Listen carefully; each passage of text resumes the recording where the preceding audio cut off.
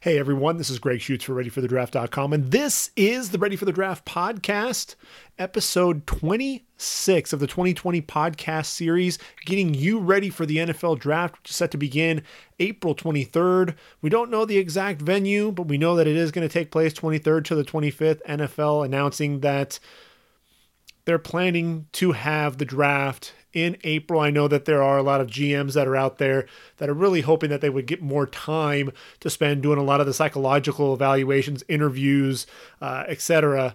But with everything going on with COVID-19, it sounds like the league wants to push on. We won't have a draft that is open to the public, but it sounds like it will be televised. There's speculation that it may be as many as 7 days. I guess maybe they do a round every day. Really not sure exactly what it's going to look like, but we're in unprecedented times right now. So absolutely the draft is going to be no different.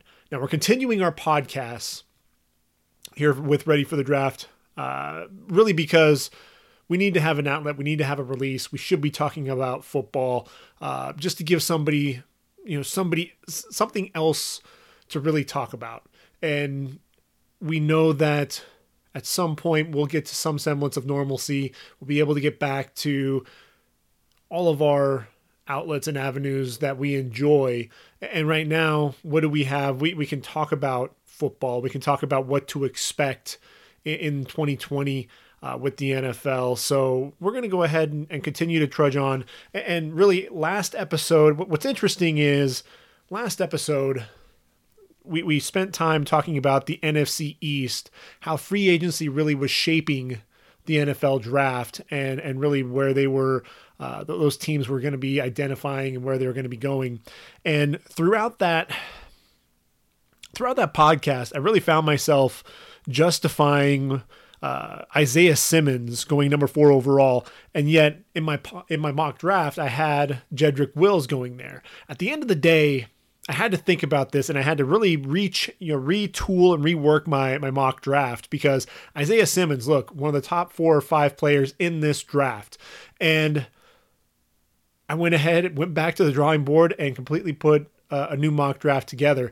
I need to get that released and out onto the website here in the next couple of days, but I wanted to at least continue to bring the podcast. This is a podcast that was released a couple of days later than I would have liked, but it's really because I was retooling my mock draft. You can expect to be seeing the rest of the league. I'll be putting together podcasts kind of going over each division and how the free agency has really started to reshape the NFL draft. So Isaiah Simmons, I actually had him going number 4 overall to the Giants now. Really makes sense when you look at what they need. Alec Ogletree just was not getting the job done, especially covering tight ends and running backs out of the backfield.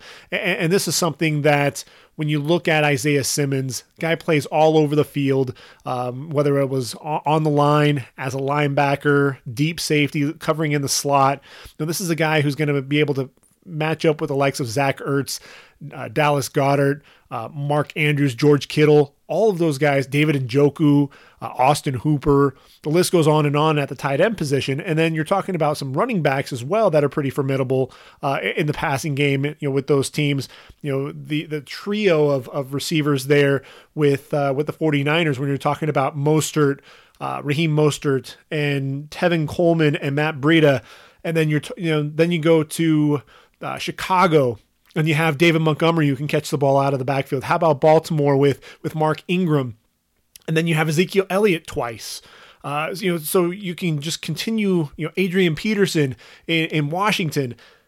Isaiah Simmons is the type of guy that can match up with any of those players, really even line up in the slot if he needed to in a pinch. So then with the Giants, they don't take their tackle there in round number 1. I've got them taking Ezra Cleveland in round number 2.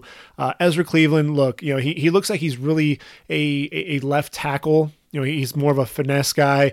But I really think that with the Giants, this could potentially be Austin Jackson as well, especially if Cincinnati opts for Cleveland.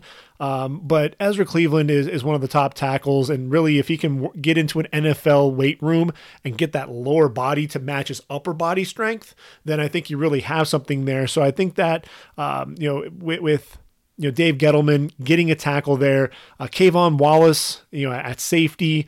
They need to get a safety in there. I actually had Ashton Davis go in there. Kayvon Wallace is the guy who's going to be able to cover some slot receivers as well. And then they need a receiver. They have a bunch of guys, like I said in the last podcast, a lot of guys that look the exact same. And I had to kind of retweak when you tweak the round number one, then you really have to kind of go through, and there's a trickle down effect through the second, third, and fourth rounds. So in the fourth round, I actually have them taking Isaiah Hodgins out of Oregon State, a guy that kind of reminds you a little bit of Kenny Golladay with the height, the hands, a little bit of vertical presence as well. Not just a possession receiver, like I think a lot of people are shaping him up to be. Dallas.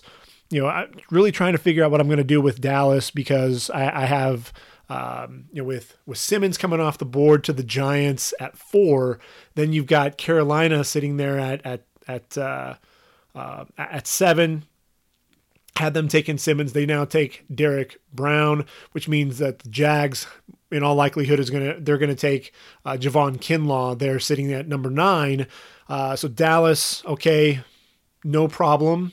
CJ Henderson, but I have CJ Henderson going to the Jets, and a lot of people are looking at the Jets and they're saying, look, they're going to take a wide receiver, and we'll get into that discussion here in a minute. I actually have them taking CJ Henderson instead. And so then, okay, so you don't get the corner there. So then what do you do? All right, so we're going to go defensive end. We're going to get, K'Lavon Chaisson. Well, I've got him now going to the Falcons. So that doesn't work. So I really had to think about things. Could it be a safety? Could it be another interior lineman? Could it be AJ Epinesa potentially? But he feels too much like DeMarcus Lawrence on the opposite side. So I went with Trevin Diggs, the Alabama corner, big corner. Really add some size to that secondary. Really lacking when you have Anthony Brown and Chidobe Awuzie and Jordan Lewis. I wanted to get some size to that secondary. Julian Okwara, the defensive end, outside linebacker, really a guy who can rush the passer off the edge. He'll be able to complement Lawrence very well there, I believe. And then at safety, they need a free safety. Clinton Dix, really going to be a 1-year rental here. So I'm looking at Ashton Davis out of Cal. I think there's a chance that he can end up coming off the board in round 2, but I think round 3 is really what feels right for him. And then how about another receiver? You've got Amari Cooper, and you have Michael Gallup, 1,000-yard receiver. But I'm looking at a guy like Colin Johnson, a bigger receiver, a guy that's going to bring something that they don't have on the roster. A guy who's going to get physical, can win those 50-50 balls. He's 6'6", 222 pounds. He's almost like a tight end out there. So I thought that was a nice fit for Dallas. Washington, I didn't change anything up with Washington. I've got them taking Chase Young, number 2 overall in the 3rd round. I've got them taking Matt Pert, the big 6'7" tackle out of UConn. And look, Matt Pert could be off the board in round number 2. So I think that'd be a steal in round 3, especially because we don't know what's happening with Trent Williams. And that's really one of the X factors. Is Trent Williams going to get traded? There's Jason Peters who's still out there as well. So some of these teams that are looking for offensive tackles, things could potentially change, and I'll have to retool all of this all over again. But hey, we got another month, so we'll probably be going over mock drafts, again, when it's all said and done. I went with a couple of receivers as well. Washington has some smaller receivers, and we talked about that in the last podcast. And so I went with Lynn Bowden Jr. first to give them a versatile receiver, a guy who can do a little bit of everything. He was a quarterback at Kentucky, can run the ball, play receiver. And then Brian Edwards, slid him in as one of the bigger possession receivers. I think, those two guys would complement that receiving core nicely. And then finally, Philly, the winners of the division, Justin Jefferson didn't change anything there at the receiver position in round number 1. Round number 2, I went with Logan Wilson, actually a round earlier. I think his stock is going to continue to rise. 6'2", 241, a guy who plays all over the field, over 400 tackles, can make plays behind the line of scrimmage, drops into coverage really well. A guy who I think is underrated and is going to continue to drive up draft boards. Defensive end in round number 3 with Khalid Kareem. Add some depth, some quality depth there to the defensive end position. I think they need a quarterback to back up Carson Wentz because you worry about his durability. Going Jake Fromm there. And then I went with a linebacker, another linebacker, because their linebacking core is really kind of light. Went with Sean Bradley out of Temple. Now, I know Matt Rule in Carolina is probably going to want to try to get Sean Bradley on his roster when it's all said and done. But Sean Bradley is just a guy who I think can play inside. He can play outside. He's very versatile, very athletic. And so round 4 isn't out of the question for him. And then at the safety position, they've got some safeties there already with Philly, but they've got Jalen Mills, who came in. He can play corner, he can play safety. Bringing in a guy like Alohi Gilman, he's a little stiff in the hips, but a guy who is an intelligent player, very smart and savvy guy. I think end of round 4 makes sense there with Philly. So you can see that one player just completely changes. I'm looking at this and just one player ended up changing just so many picks because one team decides, okay, you can see that Simmons comes off the board. So sitting at number 7, Carolina doesn't have the linebacker that they can build their defense around. So they're going to go with the interior of the line. So then that's why they go Derek Brown. Jaguars, they need a defensive tackle desperately now that Marcel Darius was a cap casualty. So they end up going with Javon Kinlaw. Well, Kinlaw was supposed to go to Atlanta.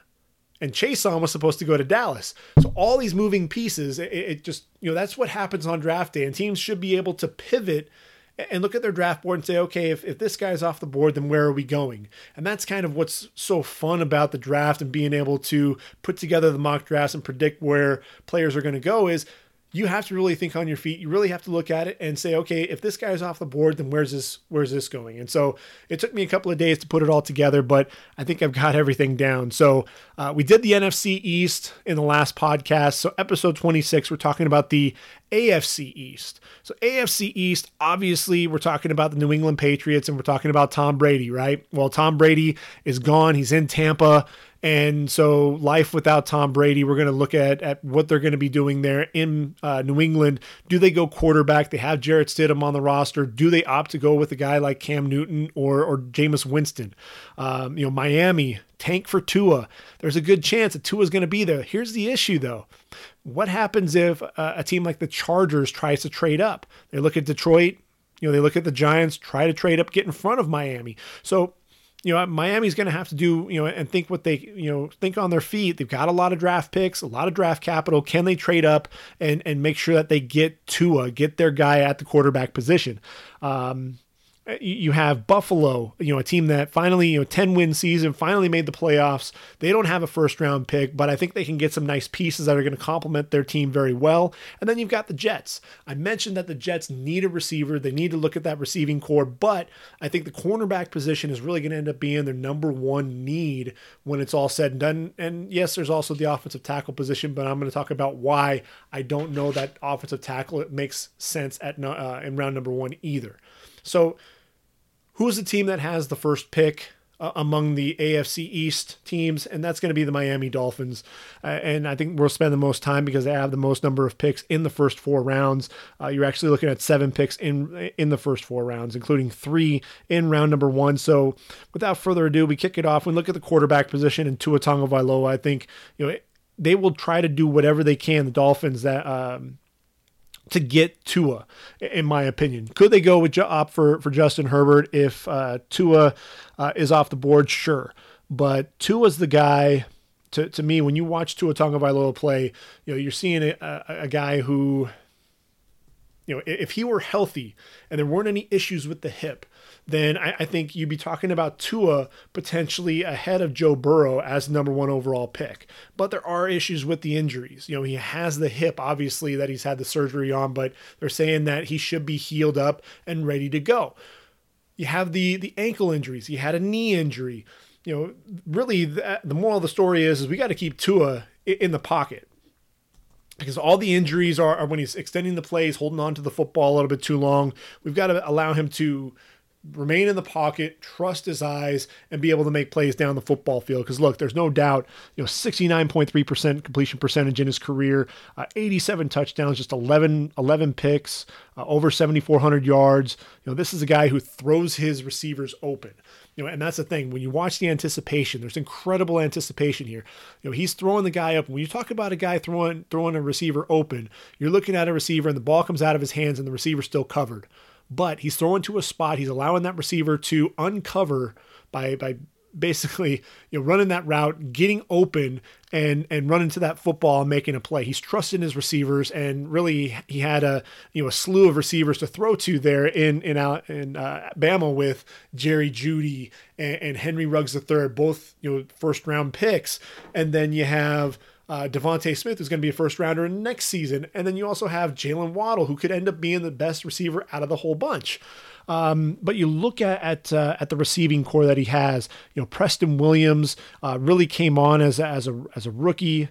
There's Devontae Parker, and another guy had a 1,000-yard season. Allen Hurns, was recovering from his injuries. Albert Wilson's on the roster. Jakeem Grant, a real mini might slot receiver. Mac Hollins, a guy who can get vertical a little bit. They're going to need to look and try to find some more weapons for him in this passing attack. They also need to find a running back as well that's going to be able to complement him coming out of the backfield. We'll talk about that here in just one second. But Tua, I think Miami, they could trade up to number 3 to get Tua, but at the end of the day, Tua's going to end up being their guy. So, second first round pick. They have to go offensive tackle, right? I mean, I think they have to. And when you look at this line, Julian Davenport, when they traded away Laramie Tunsil and Kenny Stills to Houston, they brought in Julian Davenport. Jesse Davis is on the right side at right tackle. And look, Jesse Davis, no offense to him, but he's a guard.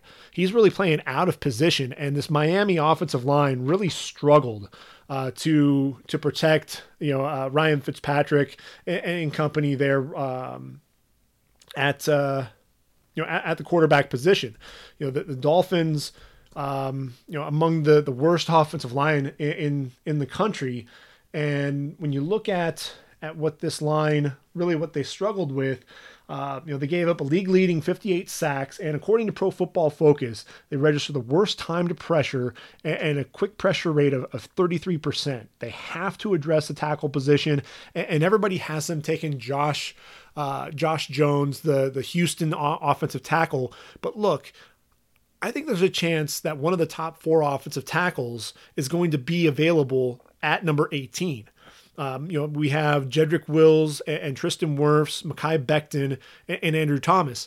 And I'm looking at this, and if Jedrick Wills doesn't go to the Giants, he'll probably go to Carolina at 8. So then you're talking about, okay, do the Jets, you have Cleveland first, and then Cleveland ends up taking Mekhi Becton. He'll be the best fit with Baker Mayfield, who played with Orlando Brown Jr. at OU. So then you look, do the Jets go offensive tackle? We'll talk about why I don't think that is. So then he continues to kind of move down the board. The Raiders aren't on the board for a tackle. Neither are the Niners. Tampa could potentially go with an offensive lineman. So there's where Tristan Wirfs goes.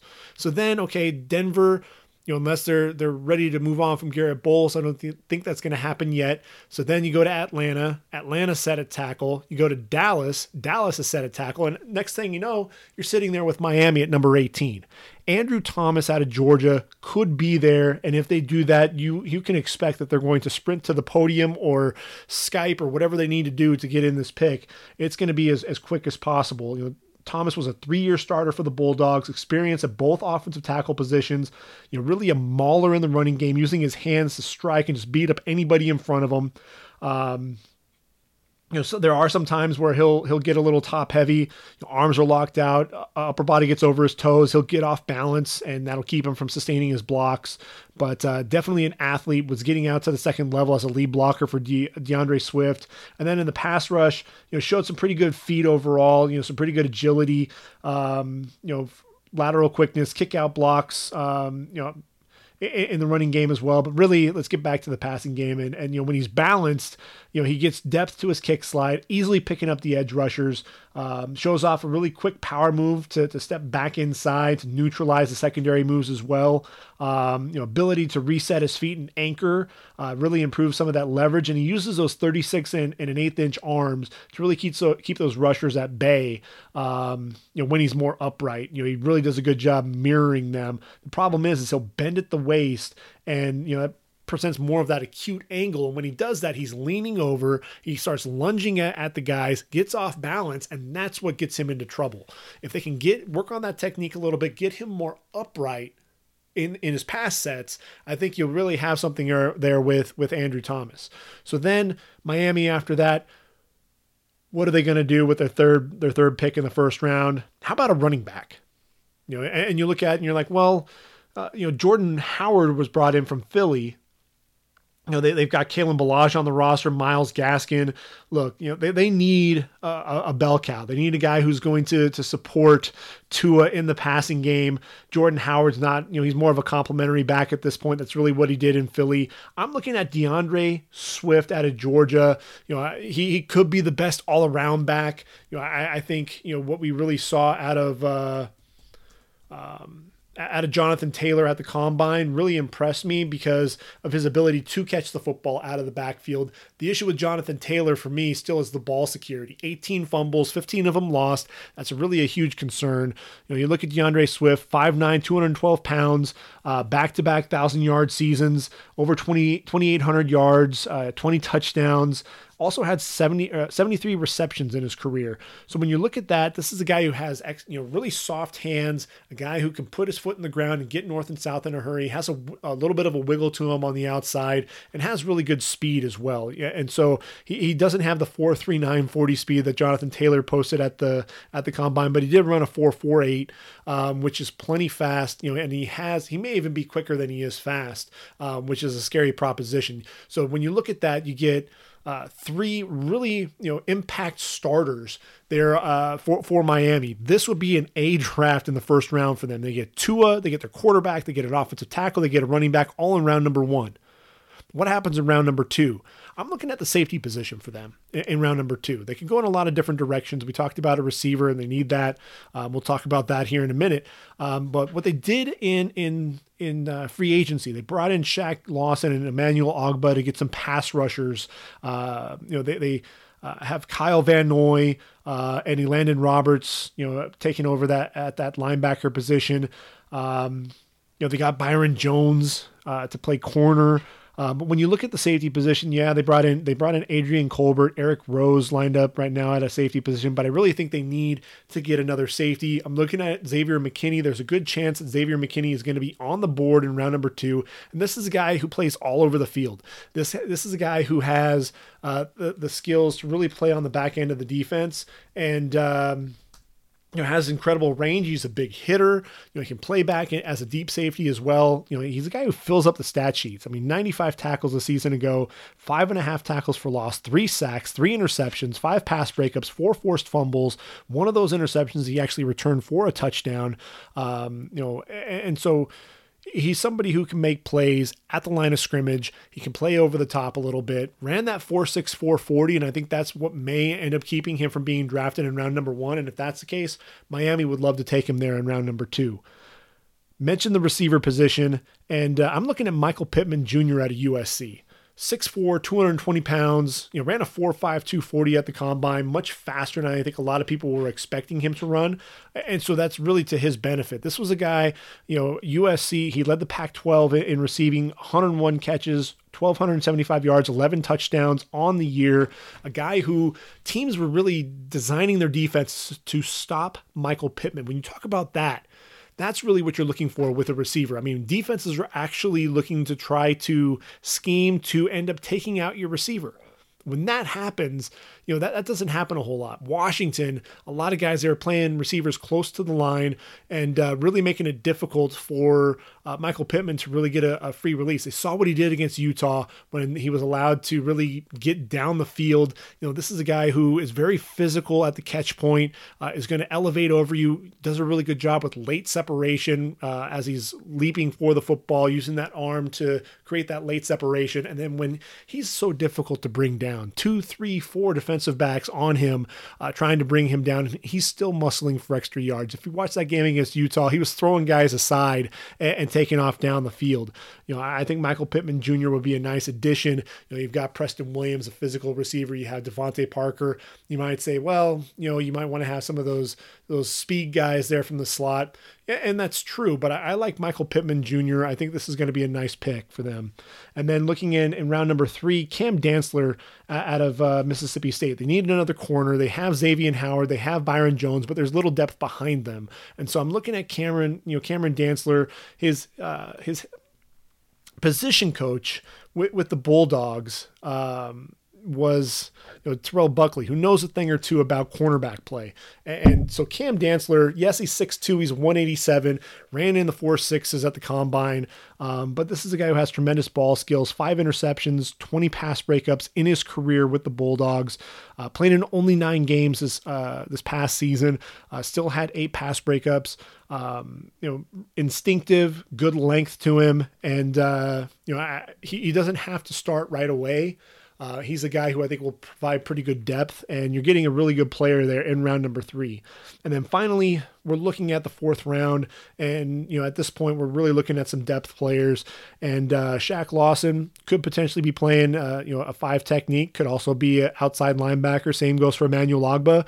So I'm looking at defensive end. They have Taco Charlton to pair with Christian Wilkins, but I'm looking at McTelvin Agim out of Arkansas. And this is a guy that people aren't really talking about, but a guy who I think can generate some pass rush there from within.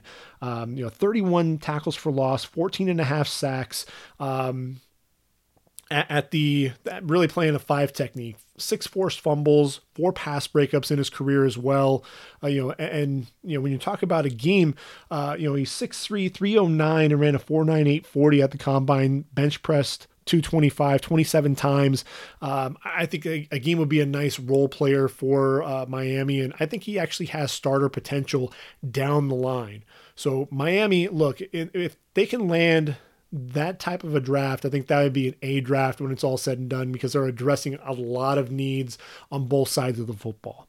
So we transition from Miami. We're going to go ahead and move on in terms of the draft picks. We're going to move on to the Jets. And I mentioned the Jets at the top, talking about them needing a receiver. And that's really, when we came into the whole free agent process, I think everyone was expecting them to go with a tackle. Kelvin Beachum moved on, as did Brandon Shell. And actually Beacham's still a free agent, but Brandon Shell moved on to Seattle. And that Joe Douglas, the general manager, is going to be looking to upgrade that offensive line. He brought in 2 offensive linemen, actually 3 offensive linemen, and re-signed Alex Lewis there to play left guard.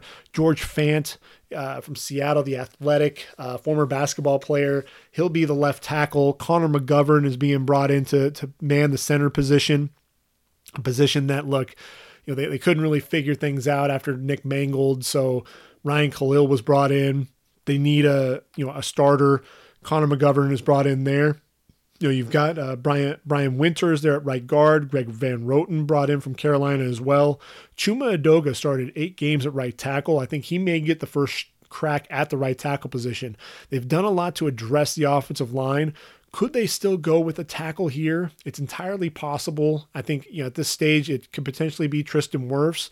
But when you have 2 other positions that really need to be addressed, I think that offensive tackle right now, just I see them either looking at free agency, or I see them looking at it maybe as a late day 2 or a day 3 pick, to be perfectly honest. They've got a lot of depth up front along the offensive line. I think, Joe Douglas has already been really busy trying to overhaul his offensive line. Got to protect Sam Darnold, your investment there at the quarterback position.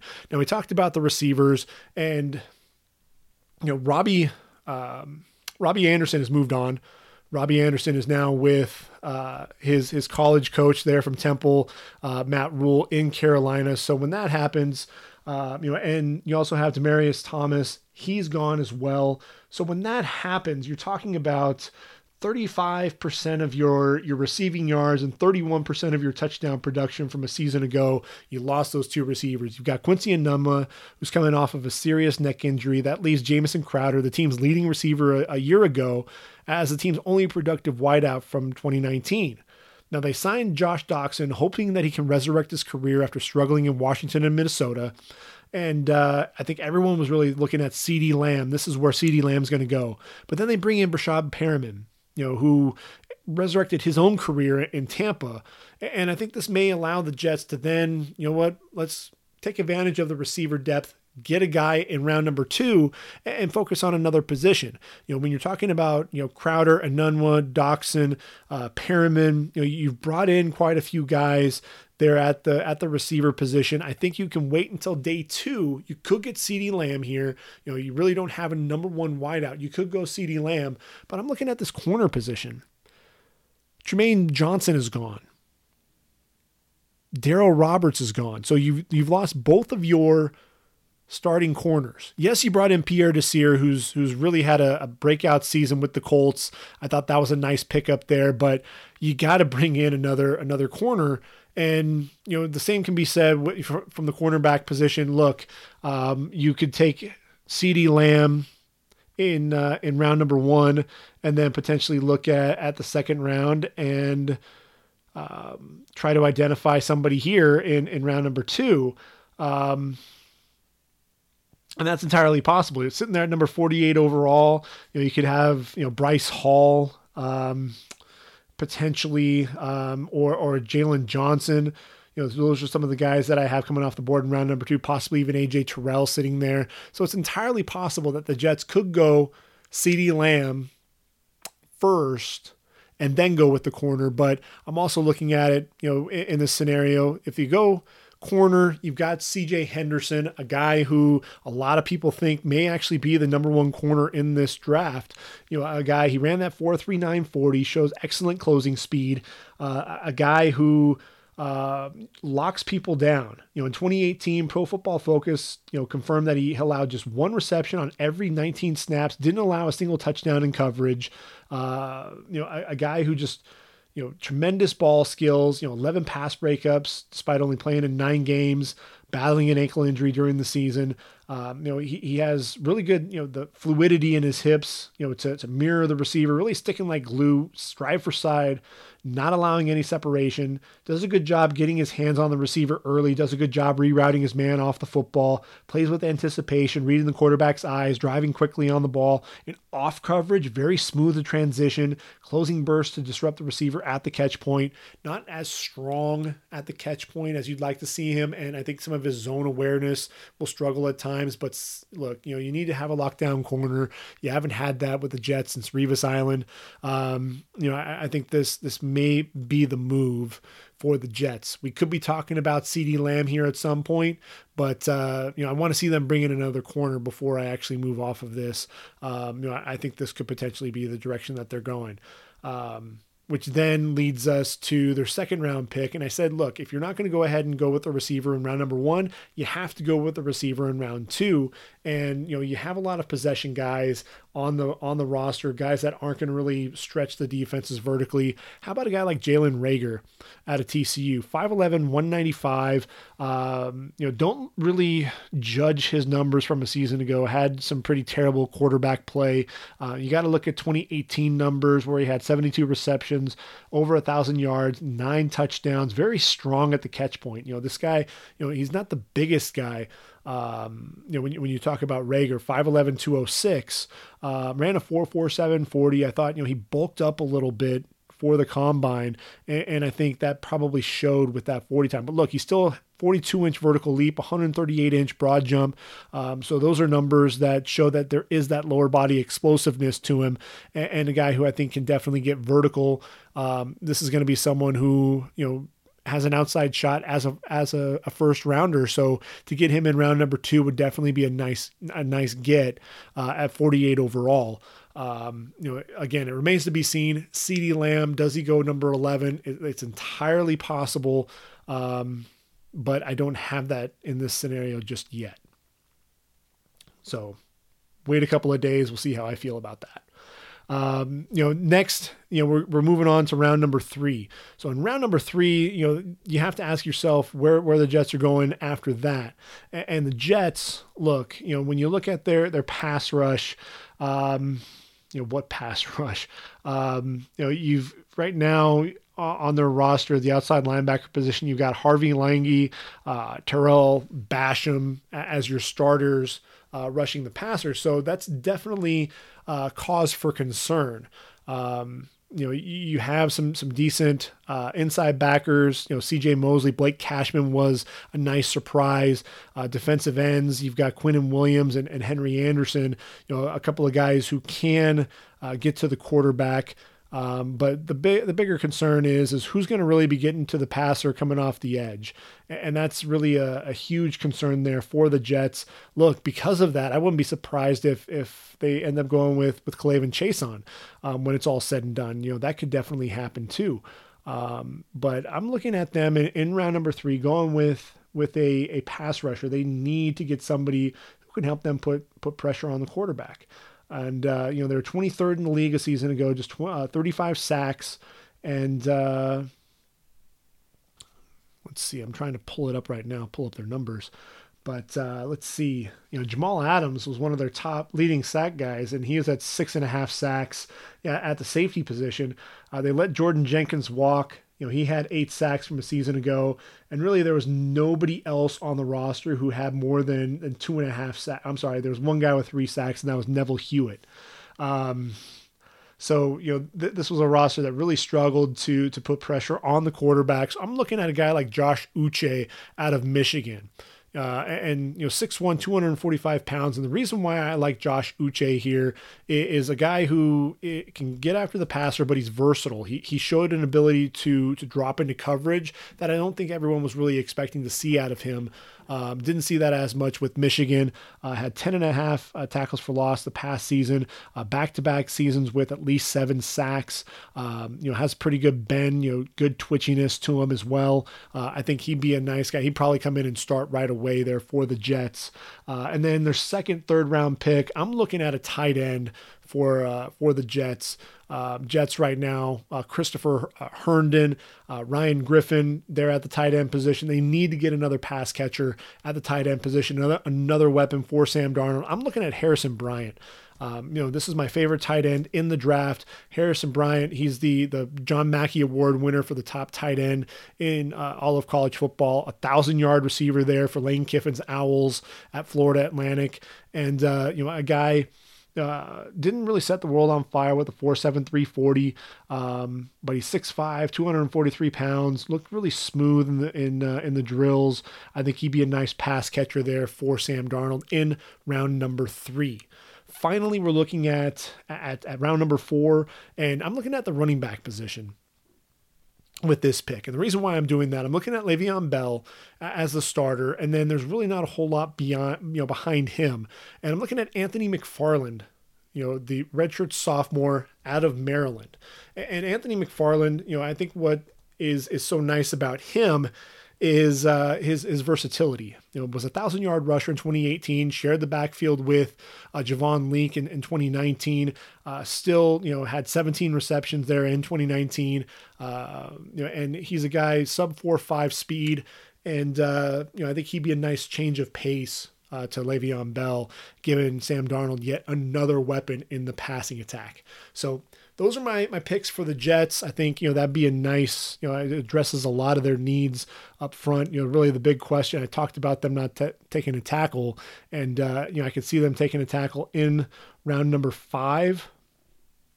I think, Trey Adams is sitting out there from Washington as a potential tackle there in round 5. Yasir Durant out of Missouri as a late rounder. Same with, Charlie Heck. Let's see, possibly even Terrence Steele out of Texas Tech. Alex Taylor out of South Carolina State. He's actually one of those developmental guys who could probably come off the board in round 3 or 4. Left him off my list for the time being, but there are some options there for the Jets if they decide to go with a tackle in the first, in round number 5, and they wait until then to make their pick. So the Patriots, we transition to them, just 4 picks in the first 4 rounds. They don't have a second round pick. And, look, Tom Brady's gone. Jarrett Stidham sitting there at quarterback. A lot of people talking about them in round number 1 going with Jordan Love. Why would you bring in a rookie when you already have a guy who essentially hasn't played much pro football at all, sitting there in the same quarterback room in Jarrett Stidham? I don't know how much that makes, it makes a whole lot of sense. And really, we haven't seen Bill Belichick look at a first round quarterback. Of course, he hasn't had to. He did take Jimmy Garoppolo in round number 2 as Tom's backup. So there's a chance that we could potentially see Jordan Love come off the board in round number 1. I actually don't have them taking a quarterback through round 4. I'm looking at Anthony Gordon actually as a round, 5th round pick for New England. When you have Jameis Winston, you have Cam Newton sitting out there. I think we could potentially see the Patriots go after one of those guys and potentially target a quarterback in 2021. Anthony Gordon's a guy who I think is one of those sleepers at the quarterback position, and who knows? That may be a guy that the Patriots, end up taking a liking to. I think Jake Fromm's another guy, that cerebral quarterback, not necessarily the best athlete, but a guy who just knows what to do with the football. A lot of the pre-snap reads, understanding defenses. Jake Fromm also is a guy that seems to fit there in New England. So that's always a possibility as well. But I actually have New England, when you look at them, a lot of the guys that were let go, they don't have Jamie Collins anymore. There's no Kyle Van Noy. And so when you're talking about edge rushers right now, you're looking at Shalik Calhoun and Brandon Copeland as your outside backers. And so that really is cause for concern for me. I'm looking at Yetur Gross-Matos. And I know what you're thinking when you talk about Yetur.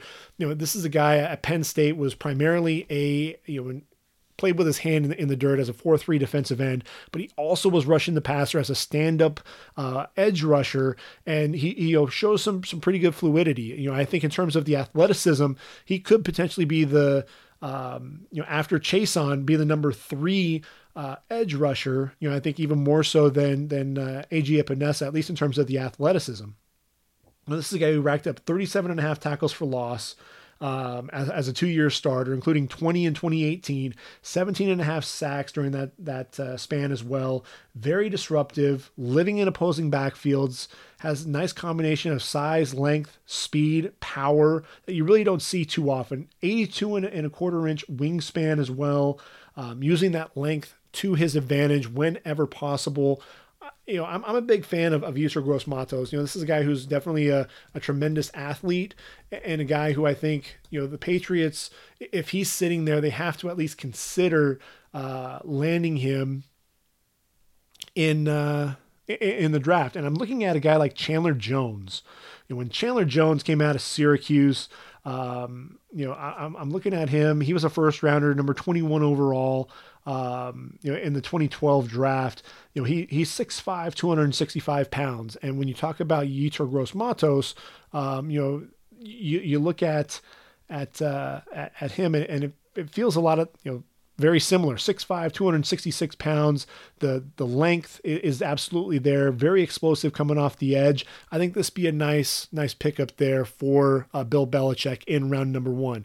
As I said, there's no pick in round 2, which means the Patriots then go to round number 3. They need a tight end desperately, especially now that Rob Gronkowski is really out of the picture. And I'm looking at Adam Troutman out of Dayton. This is a guy who really, it was a man among boys playing there for the FCS program, but a guy who, again, really impressed. A guy who is one of the more natural pass catchers in this draft. A guy who just filled up stat sheets. I mean, it was pretty ridiculous what Troutman was able to do there for the Flyers in his career. 178 receptions, over 2,200 yards, including 916 yards in 2019, 14 touchdowns as well, 31 in his career. He's not the most fluid athlete. He looked like he was straining at times at the combine, but definitely a guy who's an excellent pass catcher. 6'5", 255 pounds, only ran a 4.8 40, but 34.5-inch vertical leap. If you look at the three cone drill, he may not have the vertical speed and the long speed, but 6.78 3 cone drill, that's clearly the fastest among all the tight ends, and that shows that he's probably quicker than he is fast, can get in and out of his breaks. And that's really what allowed him to create some of that separation there at the collegiate level.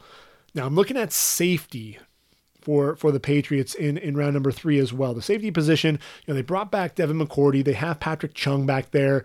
They picked up Adrian Phillips, but I'm looking at the safety position, and Terrell Burgess, call me crazy, but Terrell Burgess just feels like a Bill Belichick pick. No, he doesn't go to Rutgers, but Terrell Burgess, 6 foot, 190 pounds, really, emerged as a playmaker, a guy who, can play all over the field there for the Utes. 81 tackles on the year, 7.5 tackles for loss, had a pick, 5 pass breakups. Very savvy player. Makes a lot of sense for me for the Patriots. And then in round number 4, I have them again looking at the linebacker position, and I have them going Marcus Bailey out of Purdue. Now, Marcus Bailey, this was a guy who really kind of got didn't get a fair shake there in 2019, battled injuries, only got to play in 2 games, but the season prior, 115 tackles, the season before that, 89 tackles, as a freshman, 97 tackles. So this is a guy who filled up the stat sheets, 324 tackles in his career, 28 tackles for loss, 14.5 sacks, 6 interceptions, 6 pass breakups, 2 forced fumbles. If this guy had stayed healthy, we'd be talking about him as a clear-cut day 2 pick, second rounder. And unfortunately, because of the injury, we're not really talking about him. But when Purdue had that bounce back year in 2018, he was a big reason for that as the leader there on the inside. 6 foot, 235 pounds. Another guy who just feels like a Bill Belichick guy. This is a guy that just feels like he's going to end up on this team. They've got Juwan Bentley. They've got Dante Hightower. They don't have anybody else behind him. This feels like a Bill Belichick guy, and that's really why I went with him in round number 4. Now, finally, we're talking about the Bills. That's going to be the last team here in the AFC East. And I mentioned that they don't have a first-round pick. Well, why? Buffalo needed a number 1 wideout. They absolutely were desperate for one. John Brown, Cole Beasley. They had to bring back Duke Williams, who was playing in the CFL, to get some production at the receiver position. They get their guy, Stephon Diggs. They give Josh Allen a number 1 wideout, and Minnesota able to move on from Stephon Diggs. So they don't have a first-round pick, but you're looking at them in round number 2, and they can go in a bunch of different directions, but I'm actually looking at that right guard position. I'm looking at John Feliciano. They can upgrade from that. They've got Deion Dawkins, Quinton Spain. They re-signed him. Mitch Morse there at the center position. Cody Ford at right tackle. They need an upgrade at right guard. They got to protect their investment in Josh Allen. I'm going with a guy out of LSU, a guy who's just got that mean streak, a guy who's going to beat you up, maul you a little bit, and that's Damian Lewis out of LSU. Lewis is, 6'2", 327 pounds, 27 reps in the bench press there at the combine as well. A guy who's just going to want to try to throw you around and then finish you and bury you. So he's a lot of fun to watch. In round number 3, Bradley Anae, for some reason, just feels like a guy that'd be playing in front of the Bills Mafia. Yes, they have Jerry Hughes and they have Mario Addison, but I'm looking at some depth behind those two. And Bradley Anae is a guy who I think can absolutely bring that depth. Anae isn't going to be the most explosive guy. I think we can absolutely say that. When you look at what he did at the combine, And I just ran a 4.93 40. Doesn't have the longest arms in the world, but what he does have are some really good hands, some really quick hands.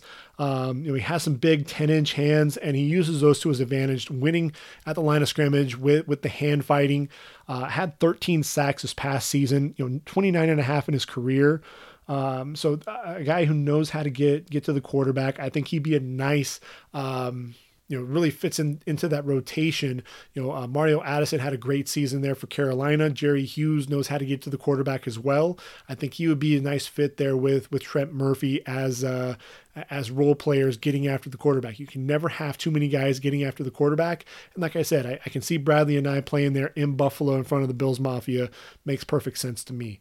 So then you move on to day 3, round number 4, and the Bills, what are they looking for? They need a corner. I think they need a guy that's going to play in the nickel. They brought in Josh Norman to play opposite Tre'Davious White. Great pickup there. They've got Levi Wallace, who's going to be another guy who can play on the outside, but they need a nickel. And I'm looking at Josiah Scott out of Michigan State. Josiah Scott, look, he's not the biggest guy, and which is why he's playing in the slot. But 5'9", 185 pounds, ran a 4.4 240 at the combine. So a guy who definitely has the speed to hang with those slot receivers at the next level. And Scott was obviously the top corner there at Michigan State, could potentially be the top pro prospect coming out of East Lansing. 6 interceptions in his career, including 3 this past season, 22 pass breakups as well. Has some pretty good ball skills. A guy who can lock down there on the outside. Played in just 5 games as a sophomore, but bounced back and really put together a nice junior season and ultimately came out early because of that. So that's my look at the AFC East through the first 4 rounds. And again, like I said, we could potentially be seeing things change. I'm looking at the Jets. That's the one that I'm really trying to figure out. Are they going to go corner or are they going to go receiver? I think tackle right now, I think we can kind of temper that a little bit.